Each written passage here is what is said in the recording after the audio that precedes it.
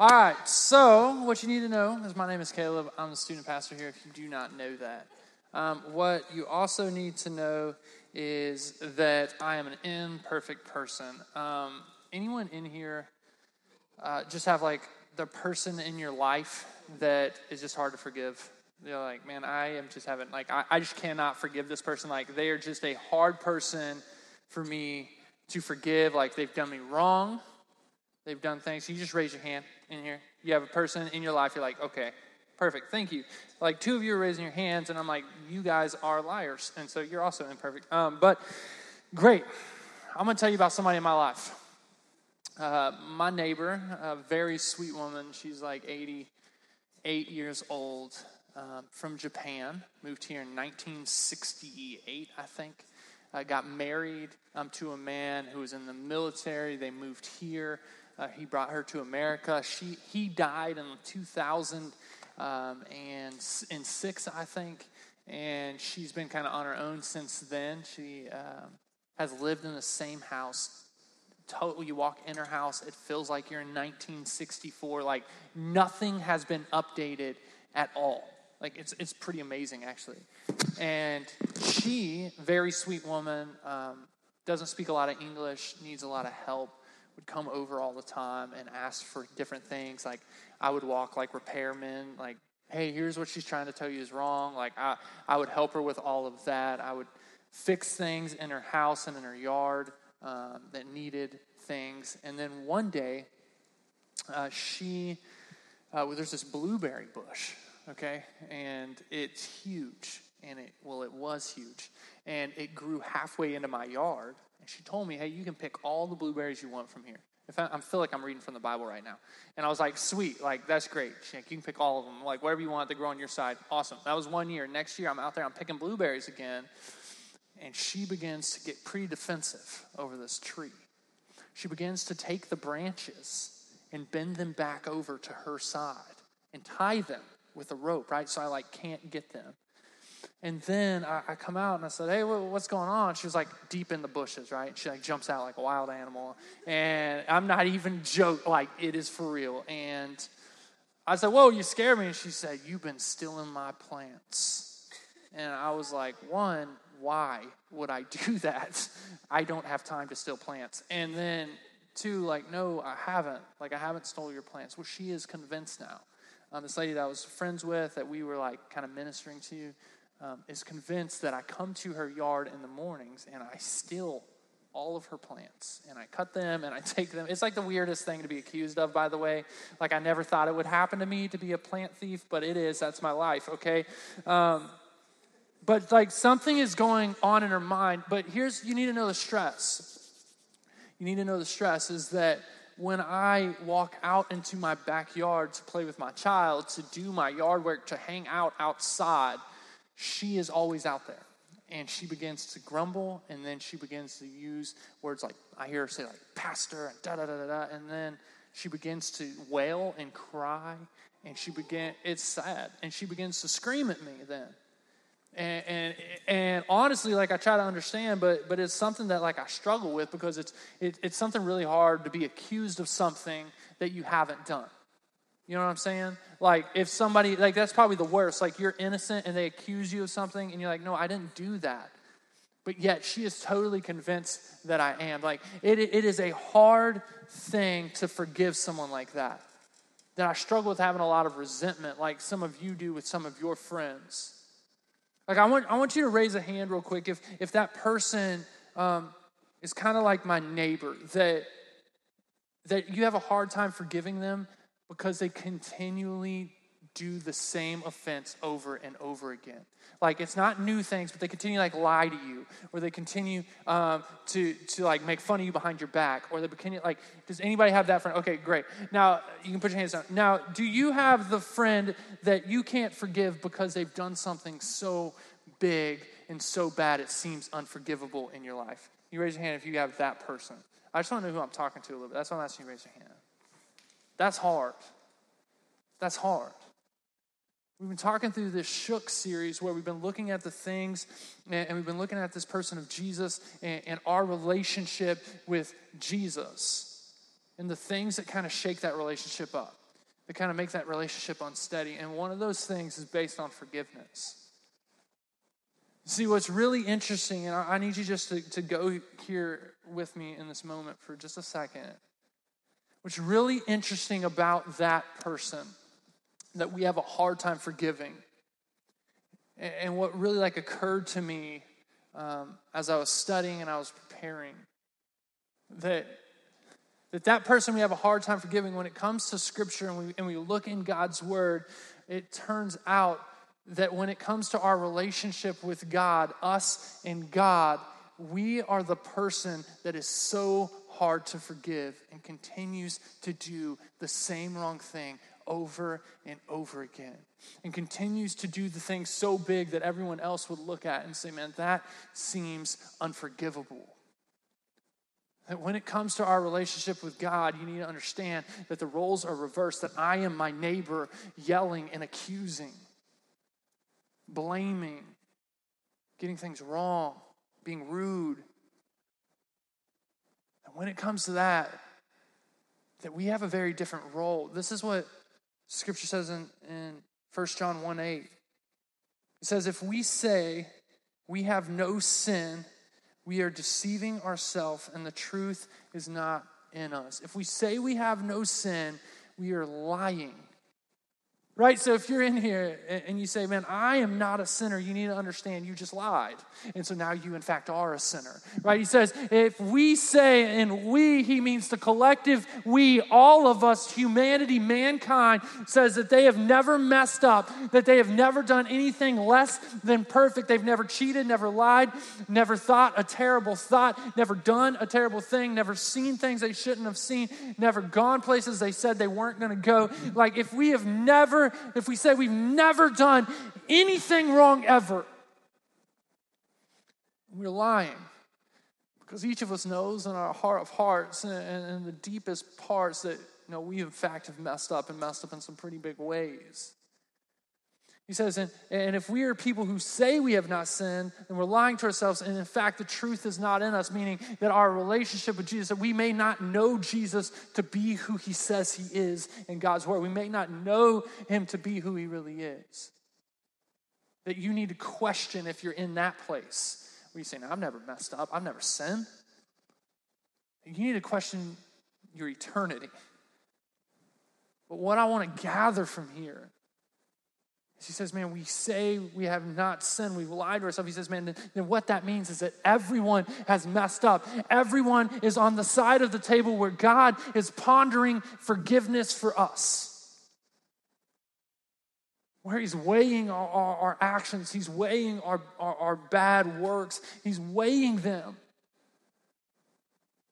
That sometimes this is where we stop when we read the Bible. And you need to understand, if this is where you stop when you read the Bible, then you're going to have a lot of doubts about your salvation. And you're going to have a lot of doubts about a God of the Bible. Some of you are in here and you're like, man, I don't really know a lot about God. I know he's this big guy that casts judgment. And everything you said so far seems right. That he's questioning, am I good enough to forgive?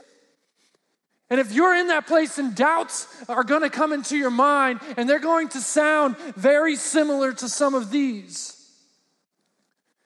That you've done something wrong, you've made a mistake. And in those moments and in those times when you're like, man, I know I'm sinful, I know I messed up, the enemy wants to whisper some things into your life. And some of you may even be struggling with this as you consider your sinfulness and you consider God, that some things that sound like, man, do Christians even do those things? Look at what you've done. Some of the lies you hear. Do Christians even do those things? Do real Christians do those things? Like, you know the things you've done. I know the things I've done. Is that really what a Christian looks like? Or maybe the lie that's been whispered into your ear when you consider God and you consider your relationship and you're almost ready to give up on that. It says, man, look what you've done. Aren't you supposed to be a Christian? Like, aren't you supposed to be better and you're not? Would God really forgive you again? See, what you need to understand is that your generation struggles with perfectionism. You struggle with it. You deal with it. You can deny it, but it's not true. You struggle. Especially if you have an Instagram account. How many pictures did it take to get that perfect selfie? Was it one? Was the first picture you took? Yeah, got it. No. I bet it wasn't even the 10th. Right? Like, you took a lot of pictures, and then you filtered, and then you made it right. Why? Because you wanted it to look perfect. That you struggle with it. That we struggle with this thought of being perfect. And then when it comes to facing our imperfection in front of a perfect God, sometimes it can lead to doubts just like this. Could God really forgive me again? Could God really forgive me for the big things I've done? And if we left it right here, it'd be doing an injustice to the gospel. It'd be doing a terrible injustice to the truth that God feels about you. See, that's the first verse. But in the second verse, this is what it says in John 1:9. It says, man, the difference in the world and in our relationship with God is that we can find forgiveness. He says, but if we confess our sins, what you understand, I want to clarify for you, is I've always grown up with confessing is like at night I lay down and I'm like, hey God, I'm sorry I did this and I'm sorry I did that. And maybe I'm just general like, God, I'm sorry I messed up today, and I don't go into detail. I don't really tell him about what it is. I don't want to go there. God, forgive me. And I'm like, yes, he forgave me, and we're on. No, what confession means is a much deeper thing. The definition of confession is to uncover and then to willingly abandon. When he talks about, man, if you confess your sins, he says, if you will uncover them, if you will expose them, if you will turn on the lights to the things in your life and the things that are going on, and then you will choose to willingly lay them down at the feet of Jesus and say, man, I don't want to do it anymore. I don't want to look at that anymore. I don't want to have that kind of relationship anymore. I don't want to drink anymore. I don't want to smoke anymore. I don't want it anymore. God, I'm confessing it. I've messed up, and God, I need your forgiveness. And I'm abandoning it. Give me the strength to abandon it. Man, there's a lot in that word. He says, go back to that verse for me. He says, man, if you willingly confess our sins, check his response. It says he is faithful and he is righteous or just to forgive us our sins and to cleanse us from all unrighteousness. And then verse 10, he says, but if we say we have not sinned, we make him a liar, and his word is not in us. Again, if we say we have not sinned, if we say we don't really need forgiveness, if we say everything's just going to be okay, we've done good enough, then you've got to understand the truth may not be in you. You haven't recognized or come to a place where you recognize the value of Jesus and you recognize the need you have for him in your life. Verse 10, if you compare it to verse 8, it can look very similar, but it's saying something very different. See, verse 8 says, if you say you have not sinned, you've lied to yourself. Verse 10 says, if we say we have not sinned, then we say he's a liar as well. And so if you're in here and you're like, man, I don't even think I need it. I don't think I've sinned that bad. I haven't done that wrong. You understand, you not only are you a liar and lying to yourself, but you're calling him a liar. And he says, man, that's not true. That's not the way it works out. He says, man, the truth is only found in Jesus. To truly understand or have salvation, he says, man, it's only found in Jesus. He says, man, if we confess our sins, he is faithful and righteous to forgive. He says, those who recognize God's holiness and imperfection and recognize their sin and bring it to light and lay it at the feet of Jesus, they don't find what we give those people who try to find forgiveness with us. See that person that's done it over and over again, and you're like, man, I have that struggle trying to forgive that person that continues to do the same thing, that continues to lie. Our knee-jerk reaction, our immediate reaction is to say, man, I'm going to create some space with them. I can't trust them. And so we assume that God's going to do the same with us sometimes.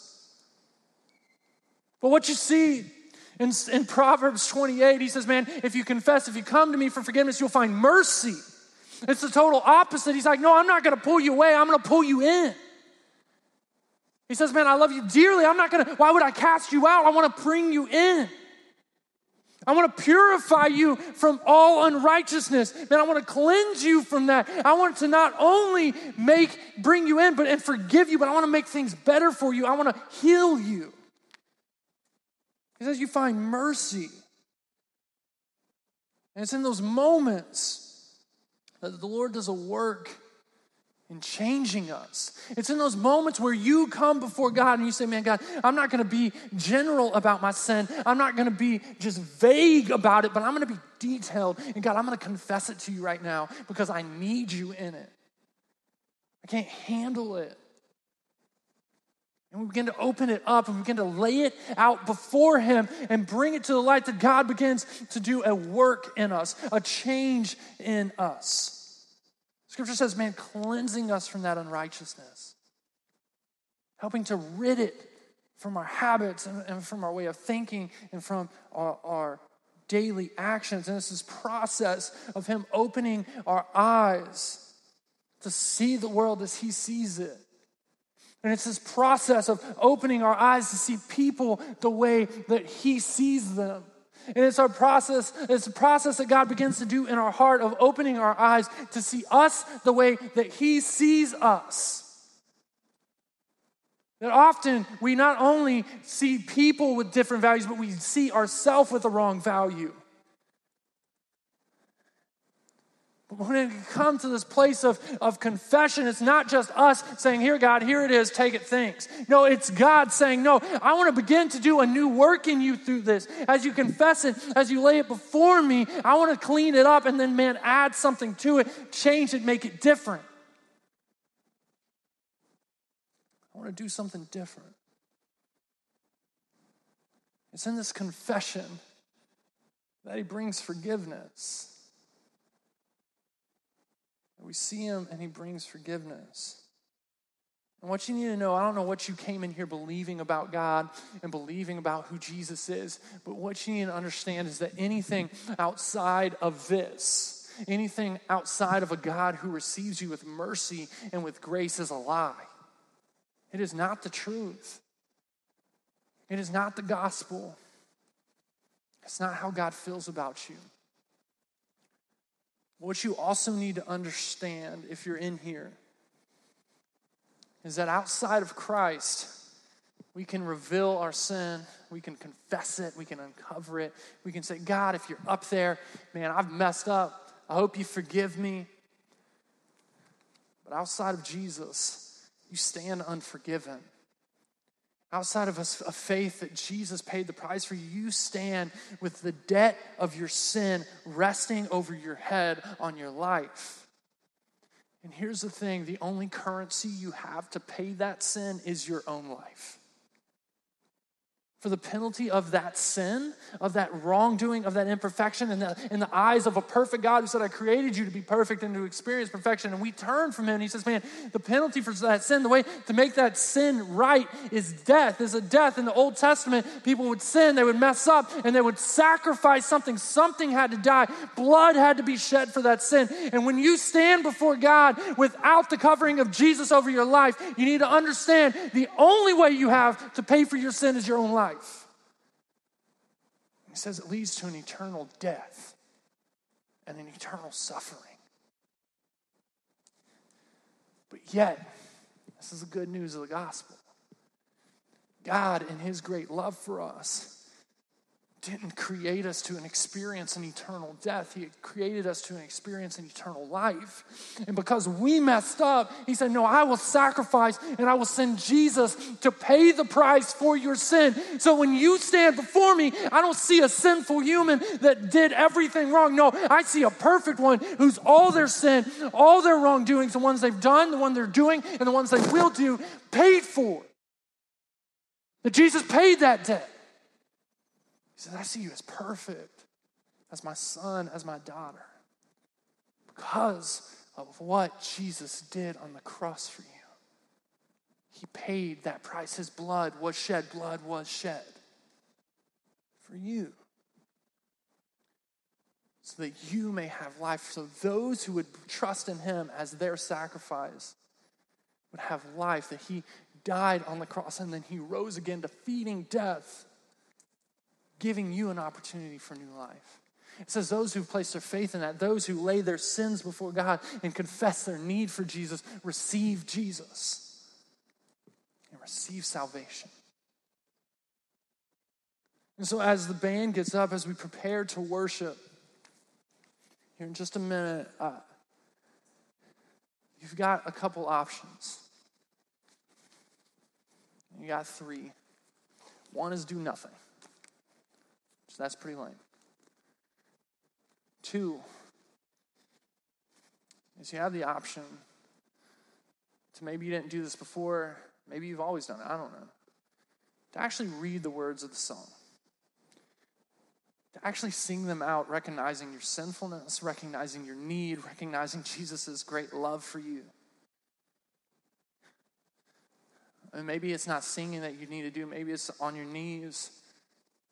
And this is your time where you say, man, God, I'm going to lay it out before you. I'm going to uncover it. I'm going to willingly abandon it. And God, I'm going to ask for strength in it so that I don't go back to it. The Bible says it's like a dog returning to his vomit when we go back to it. Man, I don't go back to that. God, maybe that's what you need to do in this time. You just need to spend some time asking for that forgiveness, asking for that grace.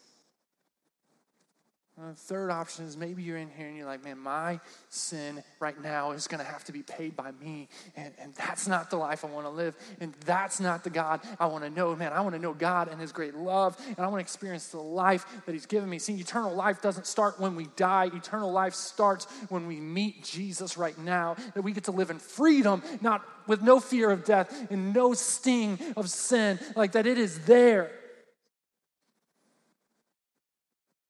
And we get to experience it now. Some of you, God's calling you to make a decision for Jesus tonight. You would stand up courageously, you'd walk to the back, you'd find a leader. And you'd give your life to Christ. You got some options. And so as we bow our heads, as we close our eyes, in this moment, I just encourage you to prayerfully consider what God is calling you. That maybe you need to be thinking, man, God, what are the things that are weighing heavy on my heart? What are the things that are not pleasing to you, God? Maybe it's just a prayer like, God, help me be vulnerable and transparent with you right now. God, maybe you know exactly what it is, exactly what the issue is. Maybe you need to be courageous. Stand up and walk to the back. Maybe it's the time you put your faith in Jesus and stop trying to do it all yourself. Stop trying to be good enough and realize that Jesus has been good enough for you. God, I thank you for this time. I ask that you would move in powerful ways in this time. As we worship, as we sing, as we praise it, God, your words would be clear to us, that we would sing and praise and worship God, not just out of habit, not just out of because everyone else is doing it, but God, because we mean it. God, may it be a pleasing noise to you. May you be pleased by our heart's worship in this moment. God, we love you. I thank you for forgiveness for my sins. Lord, I thank you for Jesus and for saving me and for saving my brothers and my sisters here in this place and for those that you would call to salvation even tonight, God. Thank you for your grace and your mercy. When we've messed up, you forgive. Thank you, God. May we never doubt that. We never forget that. In Jesus' name.